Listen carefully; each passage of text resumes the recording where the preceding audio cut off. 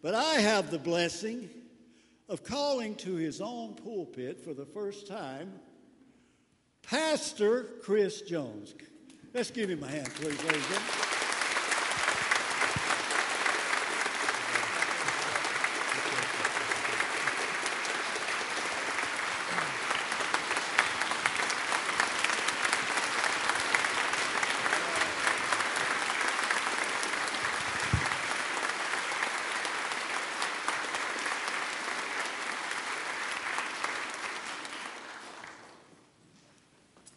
Thank you. Let's go to God in prayer. Father, it is good to be with your people this morning, proclaiming praises to you. Lord, we have reason to rejoice. We have reason to celebrate because of what you have done for us. Lord, guide us now as we look at your word. In Jesus' name I pray. Amen.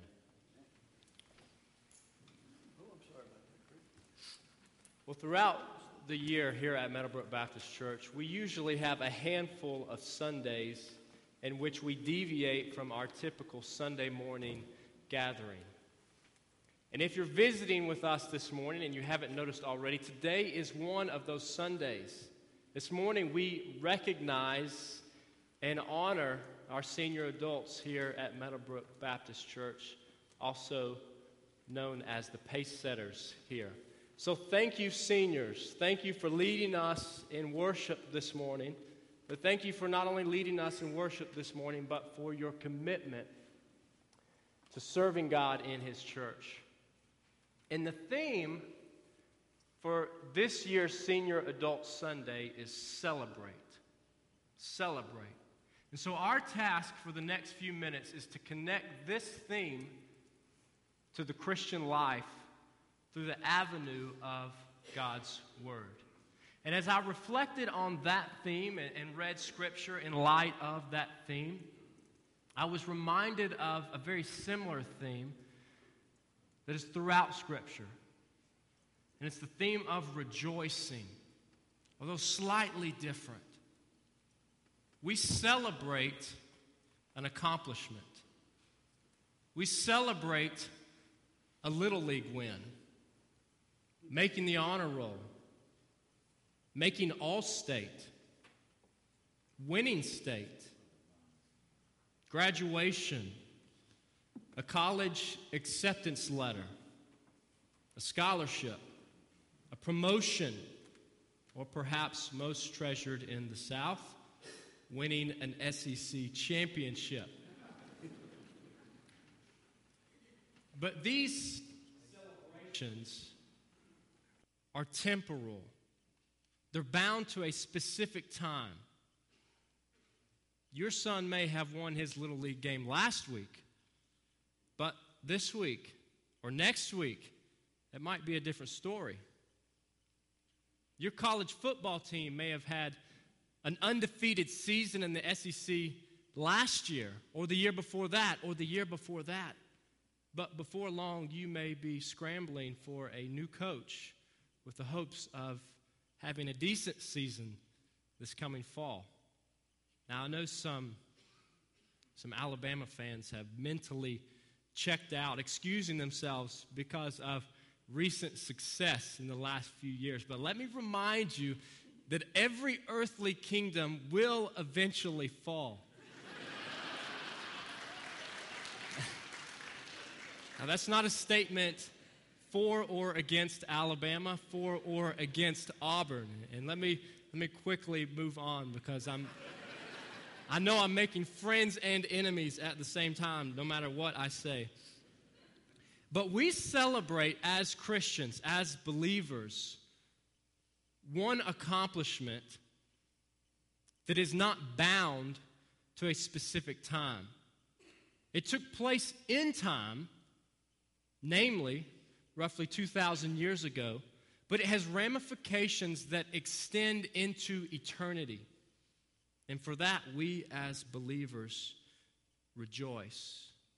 And we'll see this morning from God's Word that our joy extends beyond circumstances and beyond time. Our joy extends beyond circumstances and beyond time. And our text for this morning comes from Philippians chapter 4. So if you have your Bibles, I would encourage you to turn to Philippians chapter 4. There's just something about reading and studying Scripture together. And so Philippians chapter 4, and even though we just have one single verse as kind of our focus text this morning, I want to read Philippians chapter 4, verses 4 through 7 to kind of set the context for what is being said here. Philippians chapter 4, beginning in verse 4. This is what Scripture says. Rejoice in the Lord always. I will say it again, rejoice. Let your gentleness be evident to all. The Lord is near. Do not be anxious about anything, but in everything by prayer and petition with thanksgiving present your requests to God. And the peace of God, which transcends all understanding, will guard your hearts and your minds in Christ Jesus.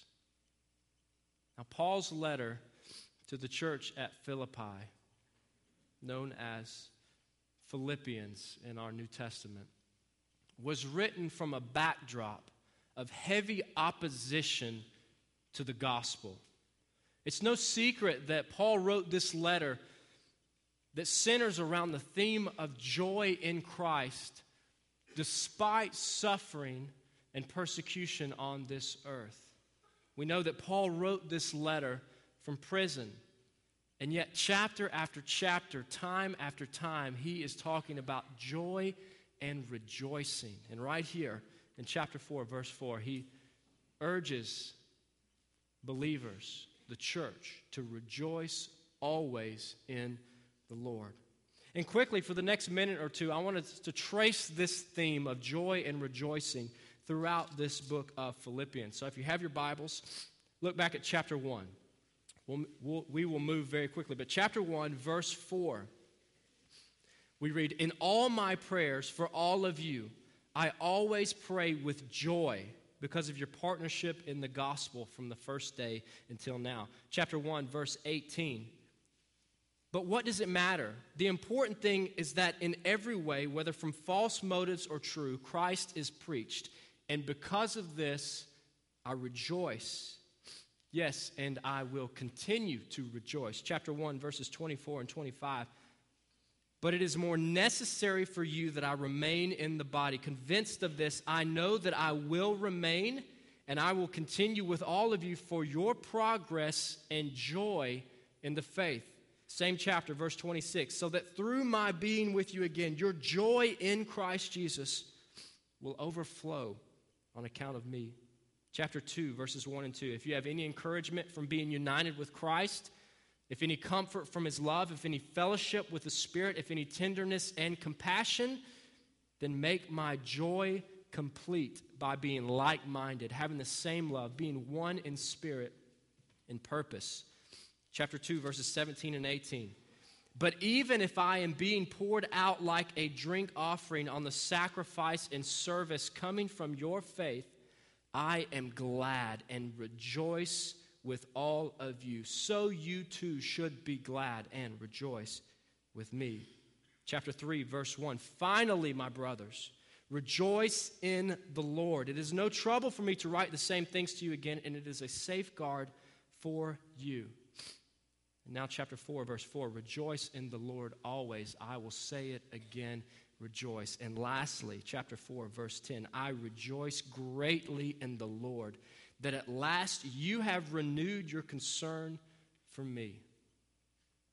Just a cursory reading of the book of Philippians draws out that this theme of joy, this theme of rejoicing, is not just for Paul, as if he has received some type of super special blessing that is not available to all believers. This is a word of encouragement, a word of uplifting, a word of redirection for all believers, for the church at Philippi. And it's a call to rejoice, not in circumstances, not because things are going well today, but to rejoice in the Lord. Because the reality is, these believers were also facing this same sort of opposition to their faith that their leader, Paul the apostle, was. And we see this back in chapter 1, verse 27 through 30. And this is what chapter 1, verses 27 through 30 reads. This is Paul writing to the church at Philippi. Whatever happens, conduct yourselves in a manner worthy of the gospel of Christ. Then whether I come and see you or only hear about you in my absence, I will know that you stand firm in one spirit, contending as one man for the faith of the gospel, without being frightened in any way by those who oppose you. This is a sign to them that they will be destroyed, but that you will be saved, and that by God. For it has been granted to you on behalf of Christ, not only to believe on him, but also to suffer for him, since you are going through the same struggle you saw I had, and now hear that I still have. Did you catch it there? The language used there to describe the situation at Philippi. That these believers were to stand firm together, contending for the faith, not being frightened by those that oppose them, suffering for their faith, and struggling to spread the message of the gospel. And so when we come to chapter 4, this is the background, this is the context, and this is why Paul writes, as believers, rejoice in the Lord always. Be salt and light in this world through your gentleness before others. Don't be anxious when things don't go your way, but prayerfully approach God in thankfulness and recognize that your peace in life comes from your relationship with God. And he could say this, he could write this, and we can take it to heart this morning, because as believers, our joy is not based on our accomplishments. It's not based on how successful we are or how successful our children are in this world. It's not based off of whether or not we're having a good day or a bad day today. Our joy as believers is in the Lord. It is found in him. And the good news is that if you're a Christian, if you're a believer in Jesus Christ, then you are in the Lord.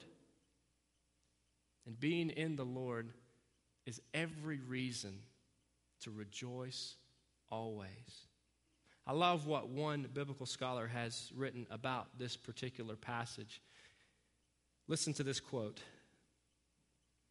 And I'm slow to read quotes from the pulpit because I know people just kind of tune out, but I couldn't write this any better. I couldn't say this any better. So I want you to hear it and try to follow along with me. It's not very long. This is from D.A. Carson, and this is what he has written.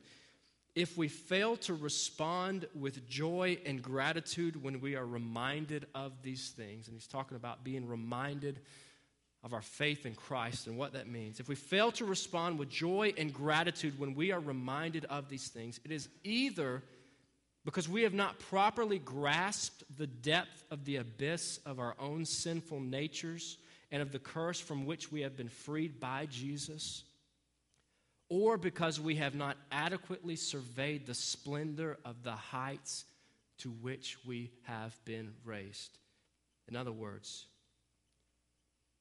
when we hear these things, when we hear these truths about who we are in Christ, and we don't respond with joy and gratitude, it is likely because we are failing to recognize what we've been saved from: our sin, death, destruction, hell, disobedience to God, or because we don't recognize what we now have in Christ, the new life that we now have in Christ. And I'm convinced that many people in the world today that associate themselves with Christianity have heard the truth. They've heard the gospel, but many have not been transformed by the gospel. And there's a huge difference. And there may be some in this room this morning that applies to. Chances are there are. That you've heard the truth, you've heard the message from Scripture, but you've not been changed by it. And this is sort of like looking at a picture of something fascinating versus actually experiencing something fascinating for yourself. We've all seen pictures of the Rocky Mountains or the beach or the Grand Canyon, or even something as simple as snow. But the first time that we actually see those things in person with our own eyes, we're amazed. And the same thing is true of the gospel. We've heard this message. Most of us have heard it from before we can remember as young children, growing up in the church. But the first time that we fully recognize what it is and what it means for us as sinners, it should invoke in us a response of joy, a response of amazement, a response of rejoicing, of gratitude that does not end. There's a difference in knowing about this message and knowing the God who gives us this message. Now, Paul knew the difference. He had experienced the difference, and we see that back in chapter 3, beginning in verse 7. This is what he wrote. He wrote, "But whatever was to my profit, I now consider loss for the sake of Christ. What is more, I consider everything a loss compared to the surpassing greatness of knowing Christ Jesus, my Lord, for whose sake I have lost all things. I consider them rubbish that I may gain Christ." In other words, Paul was saying that everything he had in this world, all the accomplishments that he had achieved in this life, compared to knowing Christ, were rubbish. They were garbage. Can you say that this morning? Can you say that you know Christ in that way? That compared to everything else, He's infinitely of more value, more worth, and that you would be willing to part with those things because of the joy associated with knowing Him. Oh, I hope that we can say that. I hope that we leave this place this morning recognizing this joy that surpasses all understanding. Because if we do, that's a sign that we have recognized and taken to heart the truth of the gospel. Just several nights ago, Kinsley, my 2-year-old daughter, had fallen asleep. And I was sitting next to her, and I kind of just reached over and put her hand, her little 2-year-old hand, in mine. And I sat there for a couple moments, just mesmerized that this was my child. And the bond between a parent and a child is difficult to explain. You know this. In fact, it often leads to many of us parents overlooking certain shortcomings of our own children that we would readily recognize in someone else's. And this is probably the reason that we see so many children, or so many parents letting their children get away with all sorts of things in public that we recognize, and perhaps they don't. The same thing is probably true of us. And this is because we have blind spots, because our love for our children is so great. Now, God does not have blind spots, but His love for His children is so great. And Romans chapter 8 teaches us that those that know God in Jesus Christ, the children of God, have been adopted as children of God. If you're a believer, if you've trusted in Christ for salvation, if you're a Christian, then you have gone from a lowly creature, a lowly sinner, disobedient, destined for punishment, for hell, destruction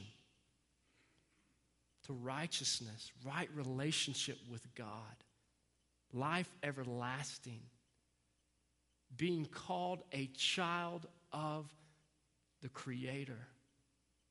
And that, church, is reason to rejoice. It's reason to rejoice in the Lord. But not only is this admonition to rejoice in the Lord, it's to rejoice always.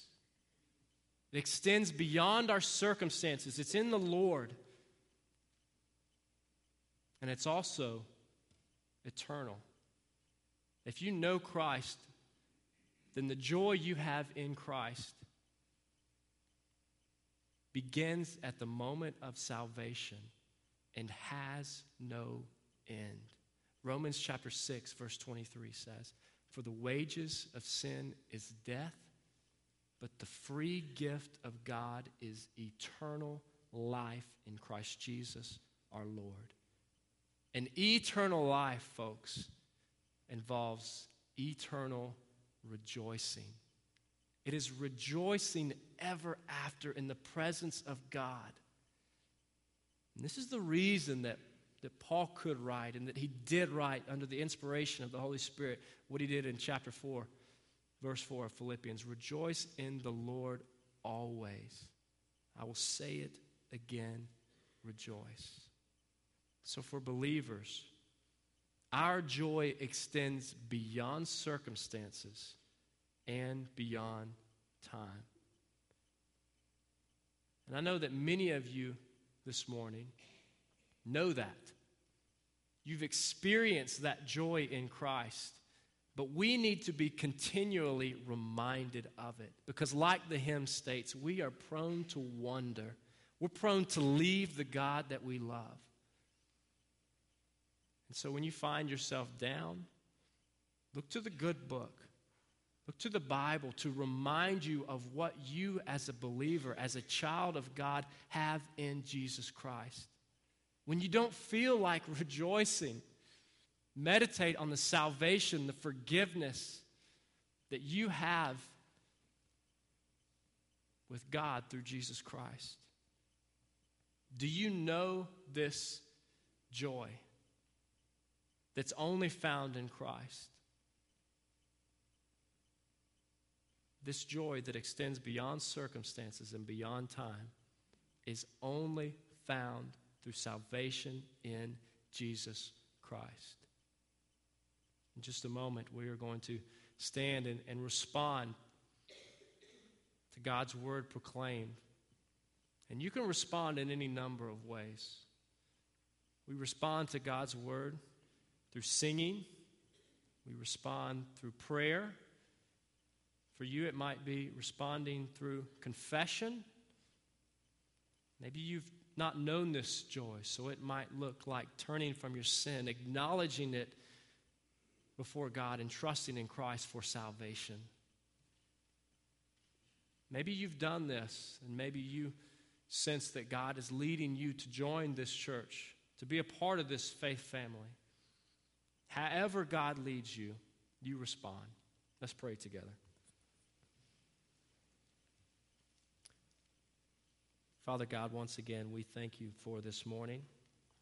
We thank you for your word. We thank you for salvation, for forgiveness in you. Lord, we thank you for your kindness. We thank you for your undeserved grace. Lord, we've already sung about it this morning. Who are we to experience this great love of yours? Lord, we thank you for it. Help us to joyfully, gladly, wholeheartedly receive it, and to be filled with the joy of the Lord today and every day. May you receive all the honor, glory, and praise. In Jesus' name I pray. Amen.